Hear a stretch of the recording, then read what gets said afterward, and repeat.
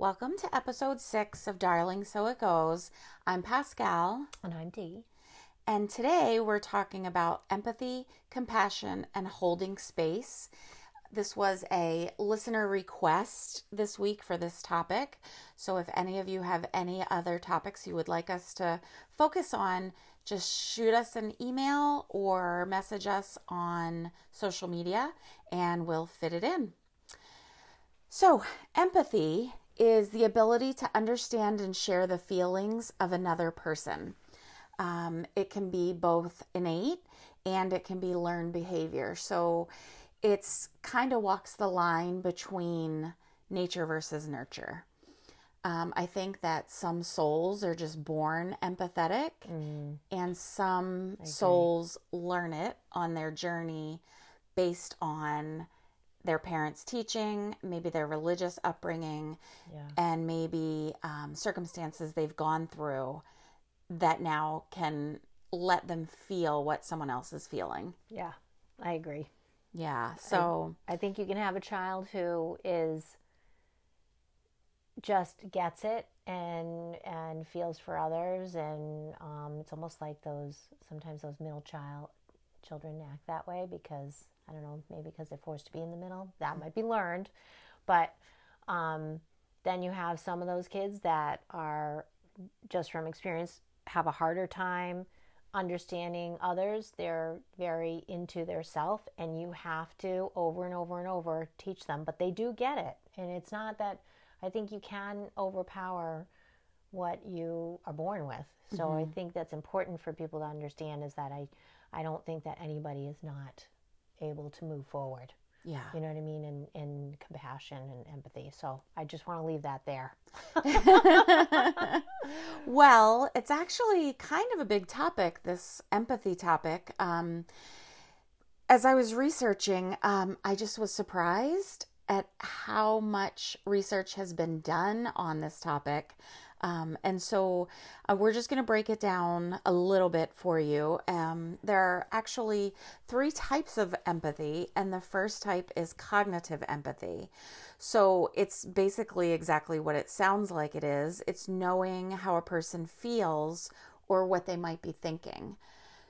Daniel Gordon, author of Emotional Intelligence, actually calls cognitive empathy perspective taking, which I think makes sense because that's really what you're doing, is you're just trying to mentally see a situation from someone else's perspective. Yes. Yeah. I agree. The uses of cognitive empathy are for motivating people, understanding someone else's perspective on an issue, and you use your mind to observe, and you also use your imagination. And that plays more into imagining what someone might be feeling just by what you're observing, their behavior. Like role playing of what they're feeling. Like, yeah, kind of like that. Like if you're sitting here telling me a story and I'm imagining it in my mind as you're telling it, then I might infer what I think you did next. Or okay. Does that make sense? Yeah. Okay. Well, I was thinking of, the way when you're teaching children and you're trying to get them to understand somebody else's point of view, you role play with them. You have them be that person and how that person is responding. And sometimes once they walk through it, it's almost like they understand how it goes. Like they could, because they're not able to imagine it as well. Right. But it's almost like if you put them in that position and give them a little bit of a script that walks them through how to imagine. That must be that teaching part of, maybe that's why that imagination is in there. Yeah. Like it makes sense that's all part of empathy. That would be such a good tool because their minds just aren't developed yet to have that piece. Yeah. That makes a lot of sense. Well, the other part about the imagination is that there is some talk that I was reading that people are wondering if, people say that they can read your mind. Yeah. And it's more a question of, can they read your mind? Maybe some of them can, but maybe some of them are just watching what you're doing, listening to what you're saying. Oh, and empathizing so much. And empathizing so much, exactly, with the cognitive empathy that they're imagining and they can put themselves in your position. Interesting. Yeah, so maybe it's mind reading, maybe it's cognitive empathy. Yeah. But I mean, I think a great use for this, like we had said, would be motivating people. So in a job situation, your boss could use cognitive empathy to really get, coworkers, training, or maybe if there's a problem between two workers or two departments or something, to get the other to understand what it's like. Yeah, for teamwork. Exactly. Yeah. Yeah. And maybe team building. Yeah, true. So, I mean, I feel like cognitive empathy is definitely worth doing some more research on. If you're a leader in your department, if you are a boss at your job, if you're the head of anything, it's definitely worth looking into, just for motivation and understanding someone else's perspective. And that's cognitive empathy. That's right. So it's very structured, very in the real world kind of. We're not talking about. It leads from the mind. So cognitive, if you think about cognitive, you're thinking about your brain.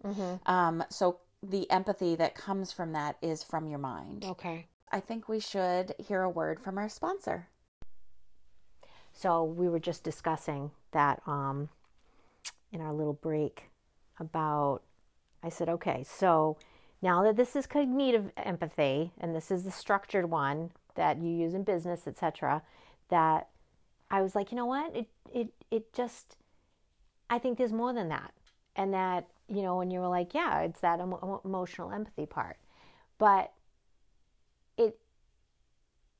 I think even more testament to that is the fact that in business, the things that are changing, I think, is because we don't believe that there's this cognitive empathy anymore. It's not just that. It's this business is different. Like, even though I think it's not working because there's something missing, and that missing part might be that emotional empathy, that intuition, that compassion, that we're holding space for people, and it's more of a spiritual component of it that is moving into business. But we can't say it's spiritual because that's not a good word, especially with the climate of the world we live in, being very PC and keeping separated from all these things. But you can have it in its place, and people can choose to do it differently.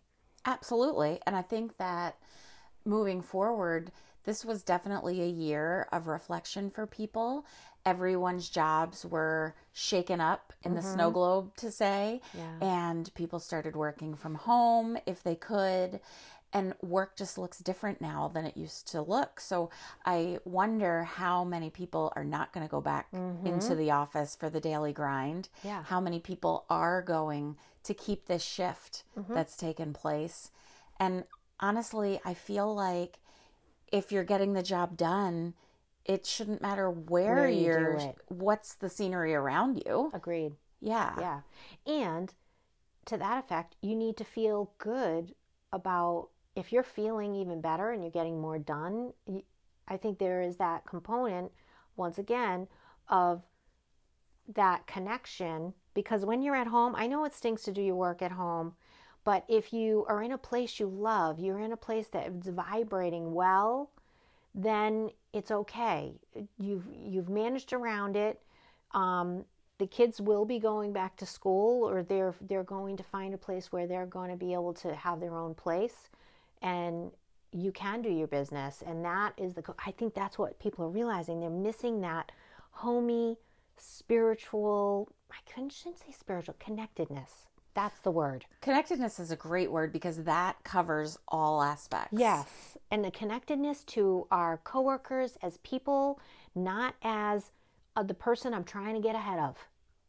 Yep. You need to remember that we are all people, and that we're just trying to get this job done for somebody to help someone else out. Whether it's like a manufacturer that you're working from home, trying to make sure a part gets delivered to work on a particular maybe job project. And this person needs it. You're willing to do it a little bit more sometimes, and working at different hours. I know that stinks, but if everybody's understanding that they're all in the same position, those people know, yeah, I don't want to be contacted at night either. So I'm going to just try not to contact that person, and do it from a compassionate standpoint, instead of saying, oh no, we're closed from 9 to 5.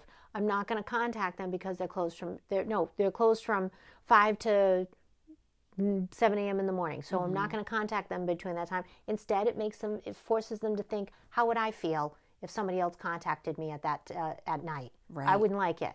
That's right. So, yeah, and I think that this would be a great time in the world where it is right now to take a look at cognitive empathy and really just try to put yourself in someone else's shoes, and how would I feel, and how can I make it better? How can I make my coworkers, my friends, my whomever feel better and have more of an understanding of one another, so you can work more cohesively together. yes, right. If that makes sense. Yeah.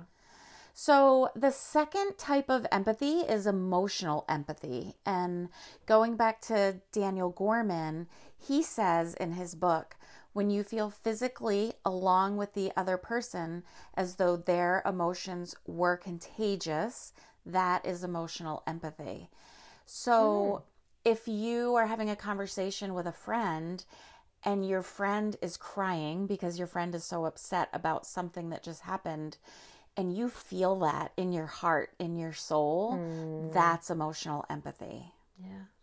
So, emotional empathy, actually, I thought this was fascinating. What they're finding is in your brain, it uses something called mirror neurons.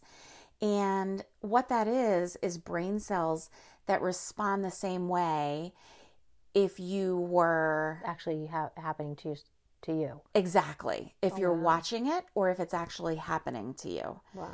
So say I was watching my son run a race, and, halfway through the race, his face is red, and I can tell that he's breathing hard, and I can see that he's sweating. Inside, emotionally, I'm going to start to feel that way for him. And you're going to get that like, not a cringe, but just like he looks so hot and tired already kind of a feeling. And when he crosses that finish line, he's going to feel proud. He's going to feel relief. He's going to feel exhilarated. And I would feel all those things for him at the same time too. And that is mirror neurons at play. Okay. I lost my train of thought there for a second. I lost the word. It's okay. But that's emotional empathy. I felt that. Yeah, see? She felt terrible for me that I'm not dragging my words. Yeah, so I feel those things in the same way that he feels those things, as if I just ran the race as well. Yeah, that makes sense, because we were talking about that with learning, when you're practicing visualization of playing a piano, and then you're not actually playing the piano, but then somebody else who's actually playing the piano, they learn the piano the same. Isn't that insane? I know, it's going to be the same neurons, like mirror neurons. It's you learn the emotional component of it too. Yeah. So it's like... You know what it makes me think of is The Queen's Gambit. Have you watched that yet? I haven't watched that yet. Everybody's talking about that at work too. It was really good. But that's what she does, is she lays in bed at night and she pictures the chessboard up on the ceiling. And so she goes through all the chess moves of a game that she just played and lost, and she can figure out how she's going to win it.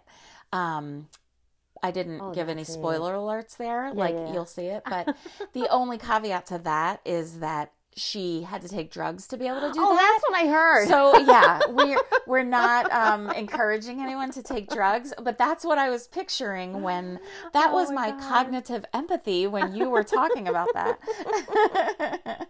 But emotional empathy kind of goes along with cognitive empathy with reading someone's mind. Yeah. Right? Because not only are you listening to what they're saying and you're picturing it in your mind, but you're feeling how they're saying they feel, or how they're portraying that they feel. And so it's almost like you can read their mind. Well, I know, but I still think there's something like the empathy is somehow connected because we are doing a spiritual podcast, the empathy is somehow connected to our abilities that are going to move us forward. You know what I mean? The more we go within, the more we become empathetic, the more we become compassionate. I think there's just if our neurons and our cells are responding to this, and we're doing this work of trying to learn how to be more compassionate, even if we don't innately have it. Everybody is along this path. We're going to be able to have unbelievable abilities. Just think, if we're able to read somebody's mind, I mean, if having empathy and compassion, whether we know the reasoning behind, the scientific reason behind why we are getting that, it seems like that would just come with the program. Do you know what I mean? Like, now that I'm thinking about it, I'm like, wow, empathy, compassion, if we're working on these and we're getting better and better at it, we're going to be able to be one step ahead with everyone and understanding where they're at. And like, I don't know, it could be an amazing opportunity. It feels like to me, and a lot of other people I've spoken to, that the universe is starting to have one giant awakening. Yes. I feel like so many people are awakening and coming to this place where they're understanding more spiritually and universally. Perfectly said, which I was trying to say. That's exactly what. Yes. Yeah. And so, that's funny because remember when I was doing a card, the first one that flipped over was Awakening. Yeah. And then we were like, no, we've already done this card before. Yeah. You're like, I feel like we don't want to do it again. Well, maybe we were supposed to do it again. Oh, I know. Maybe that was our sign that's why empathy and compassion, the listener mentioned it. Yes, because it goes right along with what we're talking about. But I do feel that there's a spiritual shift. I feel like more people are awakening to, not only spiritual gifts, because not everybody wants quote unquote spiritual gifts of what you think about, like mediumship, and everybody doesn't want that, and that's fine. But I think this piece of putting yourself in someone else's shoes, and I think we just have gone through a really hard few years as a society, as a world, as a universe, between people, the environment, the earth itself. So much is floating around in our atmosphere now that I think that this matrix we're forced to be in. Yes. You always use that word matrix, and that's true though. I mean, that's really how it feels. And I think we're starting to understand that there's supposed to be more to life than the hamster wheel. Yes. Which is right. Yeah. So I'm going to, even though we did put the card back, this is a perfect time, since I think we shouldn't have put the card back, to just read what the Awakening card says. It's my Soul Coaching Oracle Cards deck, and it's by Denise Linn. And the Awakening card meaning is, it's time to wake up. Step out of your routine and notice what's truly occurring around you. Don't be lulled into complacency. Awaken your potential and power. Move, shake, and take action. You're opening to your spiritual path. And then it says, your soul wants you to know. The forces of the universe are propelling you in the direction of your destiny. You're awakening to your higher self and spiritual vibrations. This card appears when you're ready to be aware and notice things as they really are. Take off your blinders. See what's important in your life. Search for the essence of what's true, authentic, and real. Okay, so I think that is exactly point on. On point. Because I think the hamster wheel isn't real. I think the hamster wheel is beneficial to some, not to all, but we're not here to be on the hamster wheel. We're here to learn from one another, to help one another, to develop love and peace and empathy and kindness. And we have to be to a certain point in the hamster wheel. because that's just how our society is. But I don't think that needs to be our sole focus.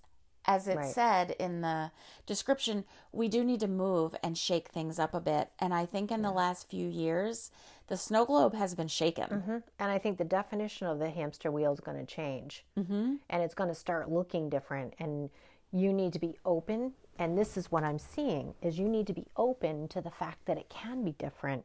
There are different ways. It's like that person who pokes that ceiling, that glass ceiling, and everybody's, or breaks that 4-minute mile. And then once one person breaks a 4-minute mile, then everybody else starts to break it. Because they believe they can. Exactly, because they saw one person do it. Mm-hmm. So, and I'm going to give an example of a friend of mine. She had not necessarily been open to, she had hurt her back and she had not been open to acupuncture or anything like that. Alternative healing. Alternative healing. And so one doctor had said, well, you know what, you're probably going to have back surgery eventually, but, you know, I want you to try it out. And otherwise, you're going to be on pain medication. So, and in this society, honestly, these are not cure-alls. You know, there are repercussions to being on medications daily. There are pain medications daily. They're not and there are repercussions. I mean, surgery isn't even, they'll tell you it doesn't always work. It could lead to more surgeries down the line. I mean, so what do you have to lose? And this person wouldn't necessarily be open to alternative therapies. And they finally decided, okay, I'm going to go to this person. They went to this person. This person had opened up this whole different way of manipulating their body. Like it was acupuncture. And I secretly think this person has energy medicine, but didn't mention anything to this person. Oh, okay. As she was going down her body, and I was like, because she was explaining to me, she goes, I just felt great. I'm going to go again. And, you know, she spent so much time with me, like 3 hours. And she's like, nope, you need to clear yourself. You know, you have a lot of, you know, toxins and whatever. And I was like, oh my gosh. I said, I would have never thought you would have been open to this. And she's like, no, I normally wouldn't have been. But you could see where it was reverberating in her family, because her family was just so happy. She was in such a good place. And they were like, wow, she's been, you know, not in very good mood because of this back for so long. And then she was going, this is actually her second, she had her second session, and she started to change her eating habits. And because the woman talked to her too, changing her eating habits, and also changed what she was drinking. She was drinking something that was alkaline, and started teaching her about alkaline, acidic foods. And you could just feel the energy off this person was different. And I was like, that is what is happening. That's what's happening. And I said, and that is an example of like, just by being empathetic to the fact that, oh, this is not working for me. Just try something different, you know, just open up and maybe it could work, because science, just an art, just like everything else. Just because somebody has so many degrees behind them does not make them the person that tells you everything you need to know. And it doesn't make you responsible to do your own research for yourself. If you feel like that connection within yourself, that this isn't right, it's probably not right.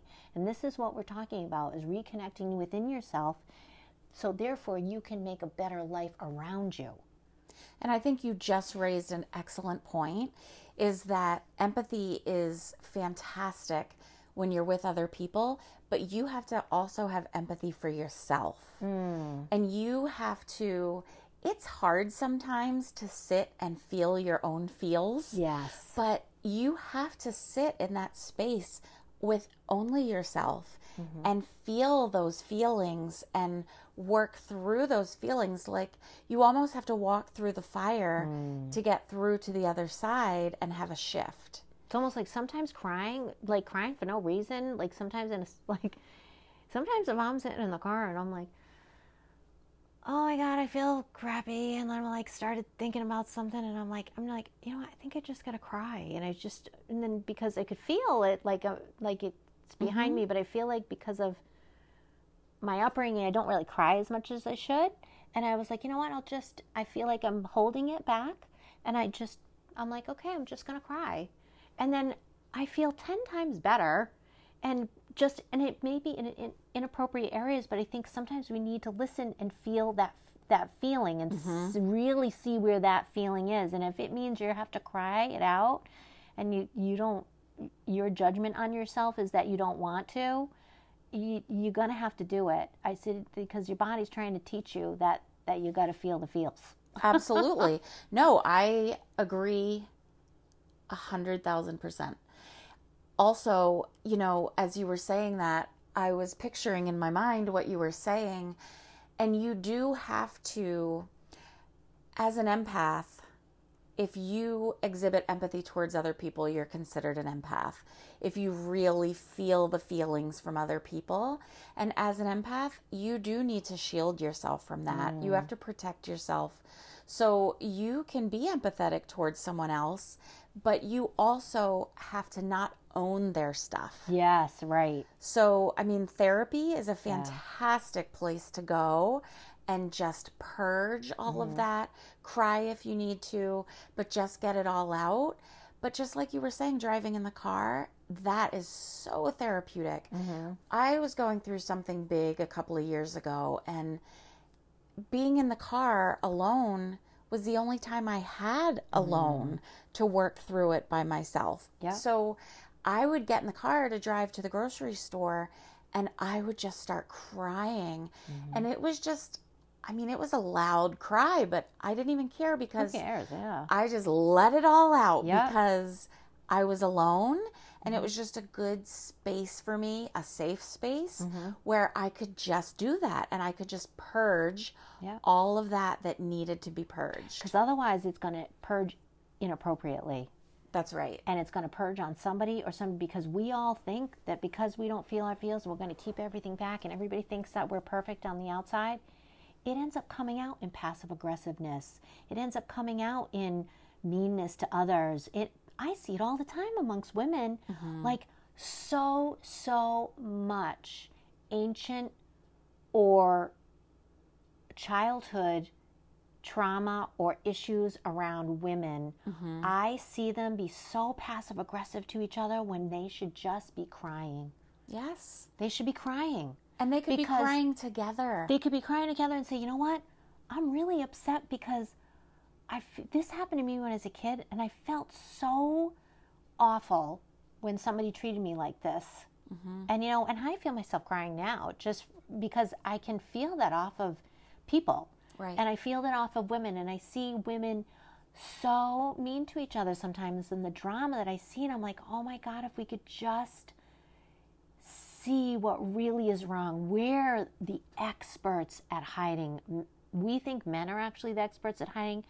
We are the epitome. We get a gold star for how we hide our feelings so everybody else is okay, yet we end up showing it somewhere else amongst our friends by being passive aggressive. And then you realize that it has nothing to do with you. Right. This might be something that's going on that she should have cried about, which makes no sense at all. Right. It doesn't make any sense, but it makes perfect sense at the same time because you hold all of that inside of you, and you can only fit so much in there before you're completely full of just negativity and sadness and fear and anger that it has to at some point bubble to the surface. Yeah. It's just like having anxiety. You get anxious, and so your body creates cortisol, and at some point all of that has to go somewhere. So if you're not exercising and you're not letting it out, then you're going to be shopping, or you're going to be at someone's house and you're going to have an anxiety attack, which feels like out of nowhere. Yeah. But it's just because you're just bubbled up so high that at a certain point it's got to bubble over. Yep. And or something in that environment triggered it, and you will never know what it is because you don't even remember. Some people don't even, they block the memory. Right. But there's something in that environment that triggered it, and then it's meant to say you need to release it. That is your cue. That if you're feeling that feeling, feel it, move on. I feel like we kind of got a little bit off on a tangent. Yeah, true. Which is okay, because that's what, darling, so it goes. That's what we do when I walks and talks. But I do want to move on because we have a little more to cover. But the third part of empathy, the third type of empathy, is compassionate empathy. Which, I'll be honest with you, I didn't even realize that. I thought they were two separate things, compassion and empathy. Yeah, me too. Well, apparently they're not. Technically, they're the same. They're just a different type of empathy. So Daniel Gorman in his book says, with this kind of empathy, which is compassionate empathy, we not only understand a person's predicament and feel with them, but are spontaneously moved to help if needed. So the difference is with empathy, emotional empathy, you feel the feels, right? So let's go back. With cognitive empathy, it's in your mind. Okay. So you're thinking about what you're seeing. You're thinking about how they must be feeling. Okay. That's your brain. With emotional empathy, it's in your heart. It's in your soul. You feel the feels of that other person. Okay. Compassionate empathy goes one step forward, connects the brain and the heart, which I thought was interesting. Heart coherence we talked about last week. Wow. I thought it was very interesting. Yeah. But connects the brain and the heart and moves you to actually help the person. Oh, so you don't just feel the feels and think about the feels, you do something about it. And that's the compassionate empathy. Well, that links to, in case nobody has seen last episode that we did, it was on manifesting, and we were talking about Joe Dispenza, and he talks about heart coherence. And in order to have heart coherence, so this sounds a little, so you can understand what we're talking about now, is that in heart coherence, the mind and the heart have to be, the mind through meditation gets down to these gamma waves. The heart then, once it hits to that point, gets stimulated and produces this oxytocin in the brain, which helps to produce this endothelial relaxing factor that opens up the heart and the lungs arteries. So it's almost like you're getting this response from both the mind and the body, and when you're in that state, you can manifest quicker and more boldly. So it's funny that she mentions this compassionate empathy, because you can do something about helping someone more because you marry the mind and the heart. That's right. So isn't that interesting? Yeah, I think that's really neat. It's all tied together. Yeah. It's all a web, honestly. Yeah. That's how it feels to me. Yeah. But so a great example is, think about if your parent is sick. So you use your cognitive empathy to figure out what they need. You listen to what they're saying. You think about it like, oh, what can I do? But you don't stop there. You turn your thoughts into action. So your parent is sick. You think about what they might need. You listen to them. You feel empathetic inside of your heart, the way that they must be feeling, and then you think, what can I do to help? So you turn that into action. So now you've had cognitive, emotional, and compassionate empathy all in one. Which makes it more balanced too, because they do say when you do use more your emotional component. I mean, isn't there things behind psychology that you're not as balanced? Like it can be overly. What's the opposite of helping someone too much? You know what I mean? Not doing enough. Or like if you, this is another way I say it. If you're helping someone too much, you're taking away from what you need as well to be able to be the life raft. So this goes back to the airplane and putting on your oxygen mask first. Yes. Because if you don't take care of yourself first, you're going to be no good for other people. Right. Yeah. And it's almost like that. Like if you don't marry the fact that you have to remember to do the things you need to do to stay as a full person, to have your cup full so you can help somebody if they need need water. Absolutely. Whatever. Absolutely. So this goes back to protecting yourself, grounding your own energy, which we've talked about in previous podcasts about, closing your eyes and taking a few deep breaths and imagine roots growing out from the bottom of your feet into the earth. And the more you breathe, the deeper the roots grow. And that is what grounds you. And it keeps you. Have you ever gotten so upset that you feel dizzy? That happens to me. And if that has ever happened to any of you, that's the feeling of, I need to be grounded. Yeah, okay. Or if you... That would be me.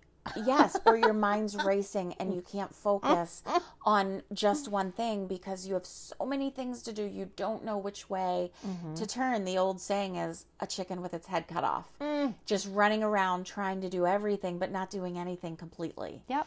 So in those times in your life, that's your cue to stop, take a few deep breaths, close your eyes, imagine the roots coming out of the bottom of your feet, going deeper into the ground. Just doing that is having empathy and compassion for yourself because you're taking care of yourself first. Yeah. Right? Your own oxygen mask. Yeah. A couple of other ways to protect yourself is by using crystals. I actually wear a bracelet, a black obsidian bracelet, always on my wrist from everything I've learned. Okay. And everything I've read along the way that for me too. empaths Yeah. especially, we have to protect ourselves. Yeah. Right? So we're getting what's called psychic attack coming at us at all times during the day. And I don't mean it in like a gargoyle kind of way or anything, yeah.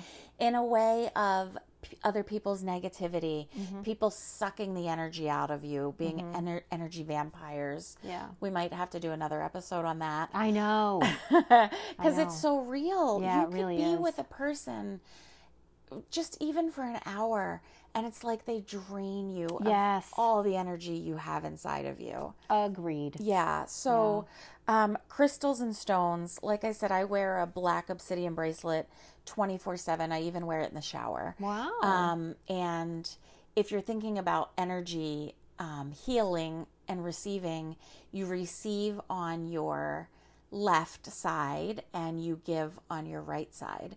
And so I wear my black obsidian bracelet on my left hand because that's the energy I'm receiving into my body. Oh, I didn't know that. I forgot that from Reiki class. Yeah.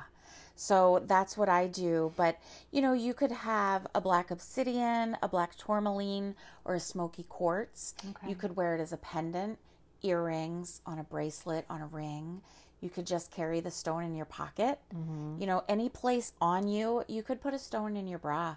No one would know. Oh, I know somebody who does that. See? And it fell out one time at a yoga class. I was like, That's hilarious. she's like, oh, I'm like, oh, that's great. I think it's amazing, right? And that's the thing is, it's not like you have to advertise, I'm being protected by a crystal. Right. Nobody knows. Because it becomes such a shishi thing right now. It's so true. And I feel like we need to get back to remembering these are just tools, that it's us, that it's our spirit, it's how we do the work, and these will help to magnify those things. But it truly is us. But it gives us intent to do that. Personally, that's why I feel. I don't know how you feel about it, but I think you might be the same. I feel very similarly Yeah. About it. And what we have to remember is that stones and crystals come from the earth. And it's scientifically proven that they have their own vibration. Each one has their own vibration. And so, where some people might say, oh, she's into that woo-woo stuff. She uses crystals. Well, it's scientific. It's not woo-woo at all if you actually do research on it. And like you said, Because quartz and computers, that's what they use in a Exactly. computer to get to move. quartz crystals, watches. They all have piezoelectric ability. When it's pressured, it throws off an electric charge. They know that. So all of these stones and crystals have their own vibration. And what they do once you start using them is they don't change their vibration, your vibration changes. So lifts or lowers your vibration to the vibration of the stone or the crystal, and that's why it helps to soothe you and to calm you. Because stones like obsidian, tourmaline, they have a calming lower vibration. Not in lower in a bad way, just not so high as say an amethyst. Right. So another great crystal or stone, however you want to say it, is a red jasper. So red jasper correlates with your root chakra. And just very quickly, for anybody who's listening and doesn't know the chakras, you have 7 major chakras in your body. There's 7 major energy centers, and they each have a color. So if you think about the rainbow, it's Roy G. Biv, right? Red, orange, yellow, green, blue, indigo, violet. Your root chakra is your base chakra, and it correlates with red. And so a red jasper is what you would use to keep yourself grounded, to have a sense of safety and a sense of security. So if you want to keep yourself protected, keep yourself grounded, keep yourself feeling safe and not taking on other people's stuff, red jasper is a great stone for that. I didn't even think about that. Yeah. Wearing red. I was just getting ready to say that. And even if you don't have a red jasper, wear the color red, because just wearing the color, or close your eyes and picture the color. You know, when I used to teach the kids mindfulness and meditation classes, we went further on with the more advanced class, and we learned about chakras. And so we got butcher block paper, and they laid out in the hallway and traced each other on their butcher block paper. And they decorated, so they colored in their hair and gave themselves a face. And then each week we talked about a different chakra. And so we would do a chakra meditation where I would ground them, and we'd start the meditation. And then I would have them picture things in their mind, like a red crayon. And then I would say, now take your red crayon in your mind and draw a circle. And now color in your circle with your red crayon. And the reason we did this is because it connected them with their root chakra. Oh, interesting. Yeah. And so every week we would, and there were other things we did in that meditation, but that's just a really good one. But every week we would do a different chakra and talk about the colors. And that gets you in calmed too. It gets you into that vibration. Exactly. So, and another stone that's fantastic for empaths is rhodonite, because rhodonite is a great crystal for unconditional love and balance. And so if you're thinking about your heart chakra, those are the colors that you use for your heart chakra. On the rainbow, it's the green, but pink is also a color for the heart chakra. It's very healing. So, and the fourth one that I think is important to talk about is green aventurine. And that's actually what I wear on my thumb. It's a green aventurine ring. And green, like we said, is for the heart chakra. And the aventurine balances and heals the heart chakra. So if you do take on someone else's stuff, the green aventurine is going to help you let go of it and heal your own heart and balance your own heart. So this is what I was going to tell people, because I think it's important for people to understand, is that empaths, meaning people who feel things a little too much, learn to live with it. But the way they learn to live with it, because I remember you saying you have to decipher between what's your stuff and what's somebody else's stuff. And that's the thing, is they have a hard time telling. Unless you have an extremely open and spiritual and guided parent when you were younger who knew what that was and understood it, and it came through the family, you wouldn't know how to separate those things. So I think it's important for anybody, we're just saying a caveat for empaths that are out there, if you feel things more so than most people do, then you especially will have to figure out what is actually your stuff and what is not your stuff. And that is the art of discernment. And what's most important, even more for empaths, is to do the work, do the meditation, do the clearing, do the vibrational work, whatever it is to kind of clear your space, because your art of discernment will get better once you do these things. That's the way I felt, because as someone who feels things a lot, and I know you do as well, that it gets very muddled, and you can get overwhelmed. You can get depressed sometimes. You can get, and it's sometimes it's not you. And well, that's true. And last week I told the story of my friend, remember, who, I'll just give a brief overview in case anybody didn't hear last week's, but I told a story about a friend who had a friend who was depressed. So he wanted to be here for his friend, but he started taking on all of his friend's stuff. Yeah. And so it did become a point where it was muddled, where he then became depressed because he was taking on his friend's stuff, and he had no discernment. He didn't understand or realize in that time, because he didn't protect his energy, he didn't balance himself, that wasn't his stuff that was making him depressed. Yeah. I think I always like to reiterate that. It made me think of it when you were talking about the heart, and you feel that extra, but I just wanted to make that point clear that that's important. Don't feel like, why am I not able to get rid of stuff? Sometimes you're not able to because you got to do extra work. Well, that's right. And that's where your tools come in, as far as your crystals and your sage, your therapist, if you have one, your good friend who is an active listener, because that's important too, is to make sure that you have tools in your toolbox. Yes. Because, I have always been told I'm too sensitive. Same. Right, I know. I think most empaths have always been told they're too sensitive. Yeah. We cry easily. We're always a people pleaser. We want to make everybody happy. We want to solve other people's problems. We want to, if two people are fighting, you want to go in between and say, no, he said this because this is why, and he didn't mean it this way. Then run to the other person. Well, she said, and you want to fix it for them, but you can't. Yeah. You can't take on other people's stuff and fix it for them. So I've always been the problem solver, the crier, the overly sensitive one.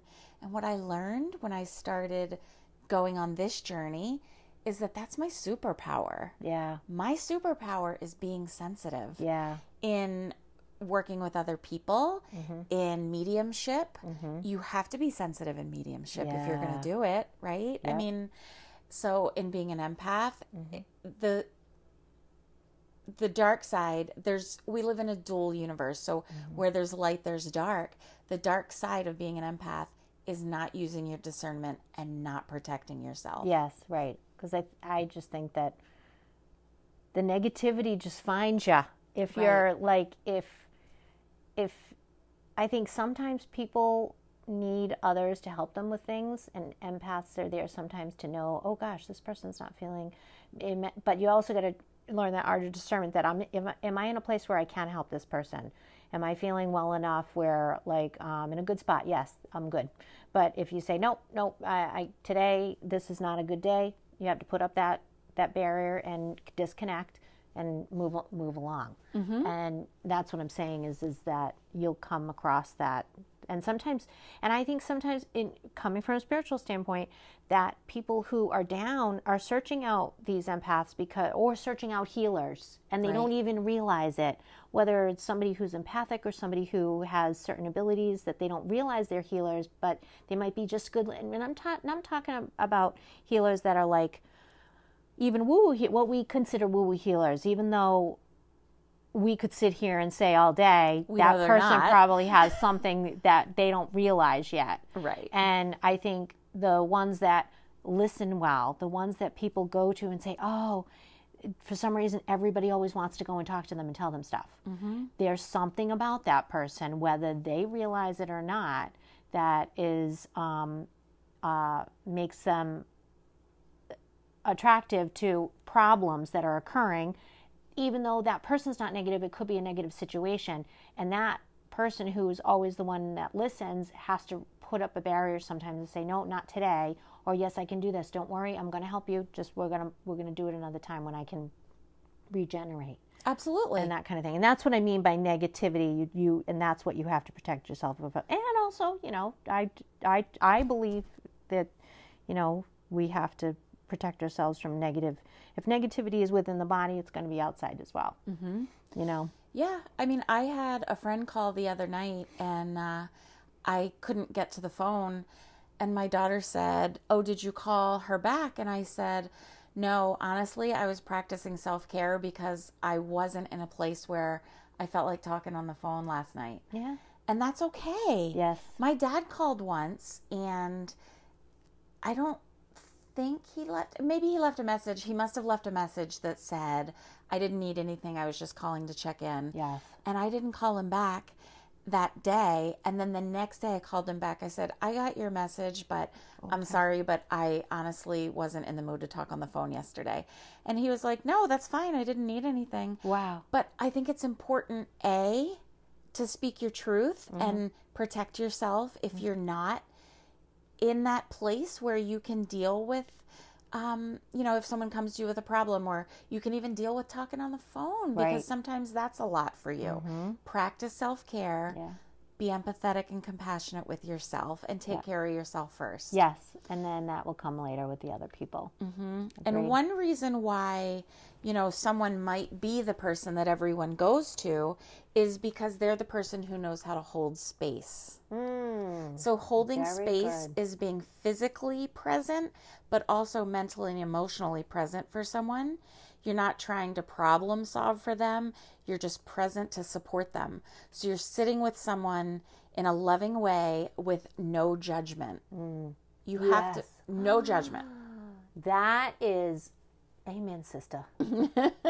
I think this is where we got to be with people, is no judgment. Because what we think is going on never is what is going on. No. I think it's like, unless there's something, I don't know, it's just, you just got to be non-judgmental, unless that person's being like really mean or something. You know what I mean? Well, Like, that's it's different. But if It's someone different. comes to you Yeah. and, in a friend sort of capacity, and they Yes. just need to talk. Yes, right. There's that old saying, there's 3 sides to every story, his, Yes. hers, and the truth. Yeah. So as the person holding space for the friend, it's not your place to judge whether they're right or wrong. You're sitting with your friend, you're sitting with the person just so they can get it out. So, we said we need to purge, we need to get these things out. You're beyond blessed if you have a person who will hold space for you, Yes. who won't judge you, who won't try to problem solve. I think that's what a lot of people do. If you come to them with a problem, they quickly hear what you have to say and then try to fix it. Yeah. Yep. And sometimes you don't need someone to fix it. You Right. just need them to listen. To listen. Yep. Exactly. Mm-hmm. Yep. So, and that involves being an active listener. Yep. So you have to be an active listener, you can't react. Yep. You can react in an empathetic sort of way, like, "Oh my gosh, I'm so sorry that happened to you," Right. but not react as in, "I'm so angry with that person, and now I'm going to go and use my compassionate empathy Yes. to To put do something something into about it. action." Yes. Exactly. Right. So Yeah. no judgment, no reaction. Active listening is just holding space. Yeah. You literally, this is the way, it took me a little while to understand active listening a long time ago. But if you think about being in a department store, a clothing store, and there's a rack of clothing, if you take your hands in between 2 shirts and push all the shirts to the right and to the left, you have a big space there between all the shirts now. And that is the place for holding space. Yeah. So you remove all of your junk Good from analogy. the left and the right. Yeah. And then you've just got that big open space where you and the other person are just sitting Yeah. and you're listening in that space. Yeah. There's nothing else going on in that space except active listening. Yeah. You're not waiting for your turn to talk. Yep. You're not fixing anything. You're just listening. And you're not participating in that person's little vortex of processing. You're just doing your own vortex of processing and letting them do theirs. You're not getting involved in theirs. Right. Do you know what I mean? Because I think that's, so from what I understand, I was just listening to this man who does energy updates, and he was saying that you have to be really careful. Everybody is doing their processing work, and even more so now. It's very dramatic. They said if you get involved in somebody else's little vortex of processing, he said sometimes you can be karmically entangled with that person. And he said you have to be very careful. And I was like, oh my gosh, I never thought about that you could be creating your own karmic entanglement with that person because you're trying to react, you're trying to do for them. And they said you need to hold your space and pay attention to what you have. I mean, God only gave you your body and you and your emotions to be responsible for, not anybody else's. Even though you have children, you are technically always just responsible for yourself. And if that's enough work to do, and you can listen to people and do whatever, not react, and let them do theirs. So I think that might be a good lesson for people to understand that you can be karmically entangled. I wouldn't have even thought of it that way. I know. I was like, wow. That's a really great point.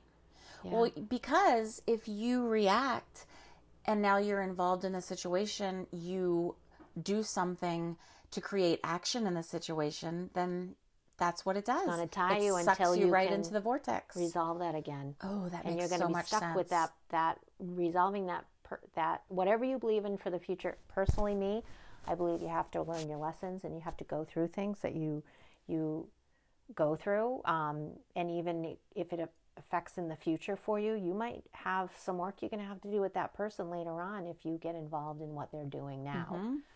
So, oh, that's so true. That's, it's also the saying of don't burn your bridges, because you don't know when you're going to have to cross that bridge again. It's true. That makes so much sense. Yeah. Wow. All right. Good way to end that. Wow. I love that. All right. So we did actually shuffle the cards to pick a card for the upcoming week. And the card that jumped out for us was communication. So the card meaning is communicate from your heart and speak your truth without hesitation. Be willing to stand before the crowd and share from your center. This isn't the time to be shy or hesitant, but to heal through communication. You're a natural teacher. Your soul wants you to know discretion is the better part of valor. However, sometimes it may be fear rather than discretion that keeps you from reaching out. Communication restores trust and allows you to clarify your ideas, position, and feelings. It can be healing when you share what has been withheld. Now is the time to take a risk and have the courage to speak with forthright clarity. Share the unspoken darkness that lays heavy in your heart. Even if you're afraid, declare your love for all to hear without fear of being rejected or misunderstood. When you do this, transformation and healing can occur. And the affirmation that goes with the communication card is, I communicate from my heart and love surrounds and protects me. And I think that goes in both directions, the communication, because like we talked about being an active listener, I think that would be something great for everyone to do this week is, one, reach out to someone that you're not communicating with and try to communicate something that's in your heart. It doesn't have to be anything huge that's going to start a fight or whatever, but just a little something that's going on. Yeah. And give it a try. Reach out. Something that's compassionate. Something that's compassionate. Yeah. Reach out, communicate something that's in your heart with someone else and see how it goes. And on the flip side of that, at least one time this week, try being an active listener and just holding space for someone. No judgment. If you catch yourself judging, try to pull back from it. No trying to fix it, because it's hard not to try to fix it, especially if it's your kids. And see how it goes. Yeah. Yeah. Right? And what I would, I just lost my train of thought when you said that. And remember to also do something compassionate for yourself. I love that. I think yes, important. Because no matter what you do, you have to take care of yourself first, or you're no good to other people. Yep. Okay, so Go on through your week. Take us with you. And no matter how your week goes, remember to always say, darling, so it goes. And remember to go within. Have a great week. Good night.